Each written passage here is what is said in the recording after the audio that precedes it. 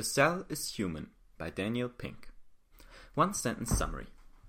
To Sell is Human shows you that selling is part of your life, no matter what you do, and what a successful salesperson looks like in the 21st century, with practical ideas to help you convince others in a more honest, natural, and sustainable way.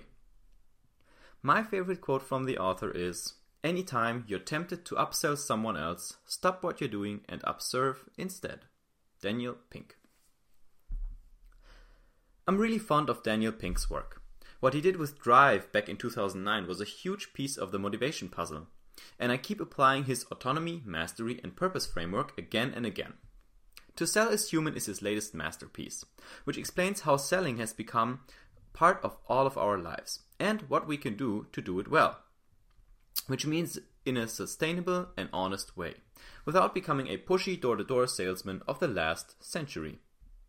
If you don't believe selling is part of your job, or it's not part of your job yet, then I'm sure these lessons will help you see clearly.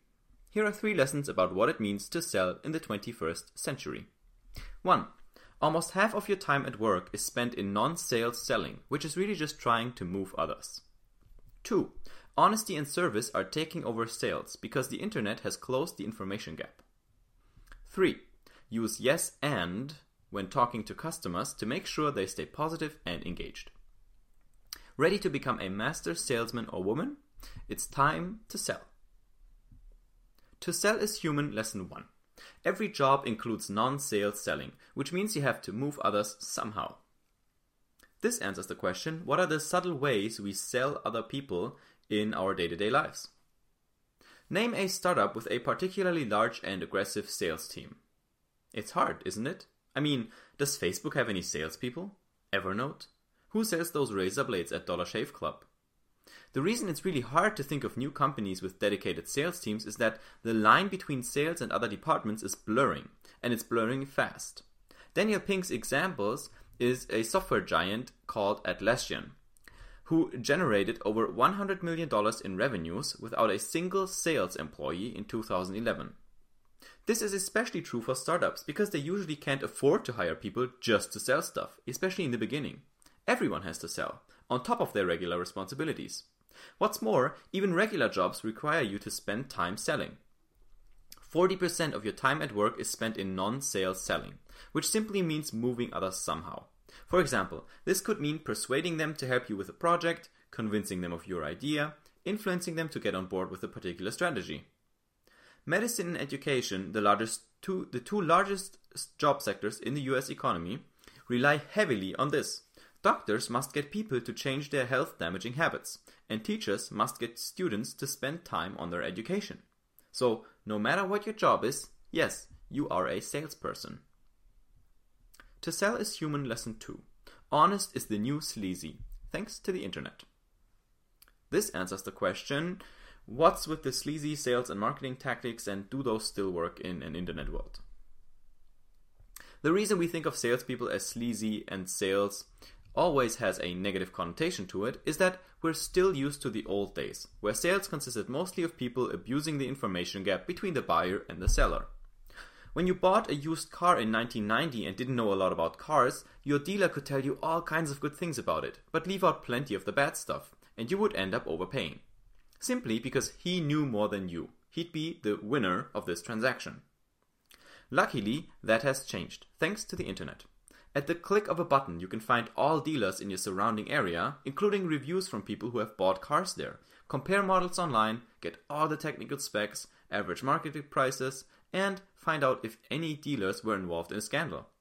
In 2016, 2017, 2018, 2019, the only way to sell is to be honest and transparent. To sell is no longer to guard information and hand out little pieces. It's a service, helping people to navigate the wealth of information, explain it to them, and getting them to make the best decision, the one that's right for them at the specific time. To Sell is Human Lesson 3. Always say yes and to keep your customer optimistic. This answers the question, what is a way you can keep in sales conversations with your customers even when they might not be interested in what you have to sell? One really cool way to stay positive and keep your customers engaged as you're talking to them is to use this tactic from improv theater. Always say yes and. instead of no or yes, but. I learned this from James Altucher. That's why it struck me again in this book. In improv theater, it's really important to keep the audience in a good mood. They have to stay optimistic at all times and not feel discouraged. Customers during a sales pitch are the same way. If they feel affronted or like you're talking down to them, they surely won't buy from you. But every time you let on you're disagreeing with them, it signals to them that you're claiming you're smarter. So instead of using words like no or but, agree with their ideas and add to them, and then improve and improvise how you can further move the conversation along.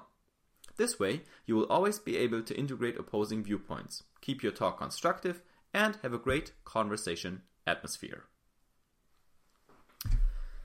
This book was really a mega hit with salespeople, partially because it humanized selling. So obviously that's in the title, right? To sell is human. But this was not only popular with normal people or people who... You'd think a lot of people read this book that didn't know they needed to sell, but actually a lot of salespeople read it. It might come natural because of the topic, but from the way the lessons read, right, it's not directly addressed to salespeople. It's more like, hey, by the way, you are selling too, even if you don't think you're in sales.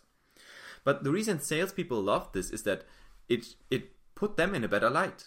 So it shows that what salespeople are doing isn't necessarily bad or sleazy or this sort of the work of an outcast, right? It's not that like sales, right? It humanizes sales. So that is why it was hugely popular with salespeople. Obviously, it helps salespeople do a better job too. But that's a big aspect of this sort of cultural phenomenon that this book became. I just wanted to highlight that. The other part about honesty and being honest and transparent, the thing is, Seth Godin says this, like, in a world where you have access to all the information you would ever want online at the click of a button, who picks average? It's like, well, are you going to pick the sushi restaurant that has like average sushi? No, because you can just Google sushi restaurant and put in your location, and you will find tons of reviews of hundreds of sushi restaurants, or tens. And you can just pick the one that has the best reviews, right? So nobody picks average. Everybody wants to pick the best thing for them. Now, you might say, oh, if I'm not the best, then how am I going to sell anything? But that's not the problem, because different people have different needs. You just need to be a lot more specific in who you're targeting, and then just be honest and transparent and try to be the best in your own category.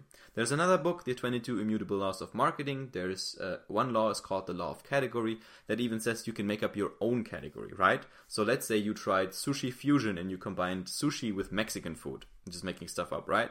And that way you would come up with your own category, because you would likely be the only restaurant in the area doing sushi and Mexican food, and it would be really easy to be the best restaurant providing that kind of food, especially if you make decent sushi fusion stuff.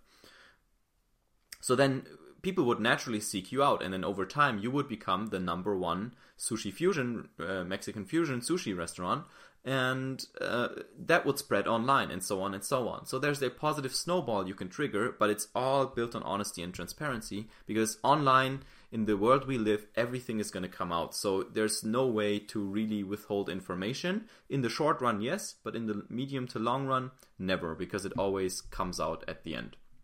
One other thing I would like to talk to you about, or I'd like to show you actually in the context of the summary, is a cool article by a man named Charles Chu on Better Humans. If you Google how to sell anything Aristotle, like the philosopher, you will find it. The title is How to Sell Anything, Aristotle and the Ancient Art of Persuasion.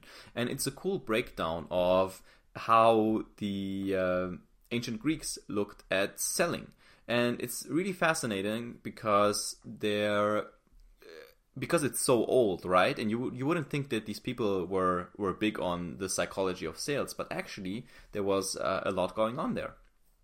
And Aristotle pointed out three main ways that you would persuade somebody, and I wanted to share those with you. They are ethos, pathos, and logos. And these are just Greek words for different things, obviously, and that's a sequence as well. So EPL, ethos, pathos, logos, that's the sequence in which you should try to convince people. Now, ethos is basically your credibility. It's about trust. It's about convincing someone that you are trustworthy, right? The word means character. So first you have to convince someone that you are trustworthy. So you tell a personal story, you present your credentials, you show that you have connections with others, you present interesting facts and statistics that you know, that you have done research about this topic. And that's the first step, because if someone doesn't trust you, they will never listen to you, no matter what you say. The second part is pathos. Pathos is about emotion. It's about passion. It's about feeling. So you have to incite people's feelings. People understand facts on a mental level, obviously, but they decide with their gut. They decide based on emotions, right? So you have to incite emotions in people. You have to spark them to actually feel something. There can be rage. There can be laughter. That can so fun. It can be love, it can be desire, it can be all kinds of combinations of emotions, but the important thing is you have to get people in an emotional state, because they are not gonna hit that buy button based on facts alone. And then logos, as you would probably have guessed at this point, is facts, right? That's the last and least important bit. The facts, the logical arguments that you're making. You should buy this lawnmower because it is faster than any other lawnmower and it uses less fuel. That's usually the first argument people make, but that's a mistake. Like, that's the last argument you need to make. What you first have to convey is that you are an expert about lawnmowers, and that this lawnmower is going to have the most amazing lawn mowing experience. You're going to be happy and da-da-da-da-da. So use logical arguments last. Alright, just something I wanted to highlight. Cool article. Ethos, pathos, logos. Remember that. And I hope to see you on one of the next summaries.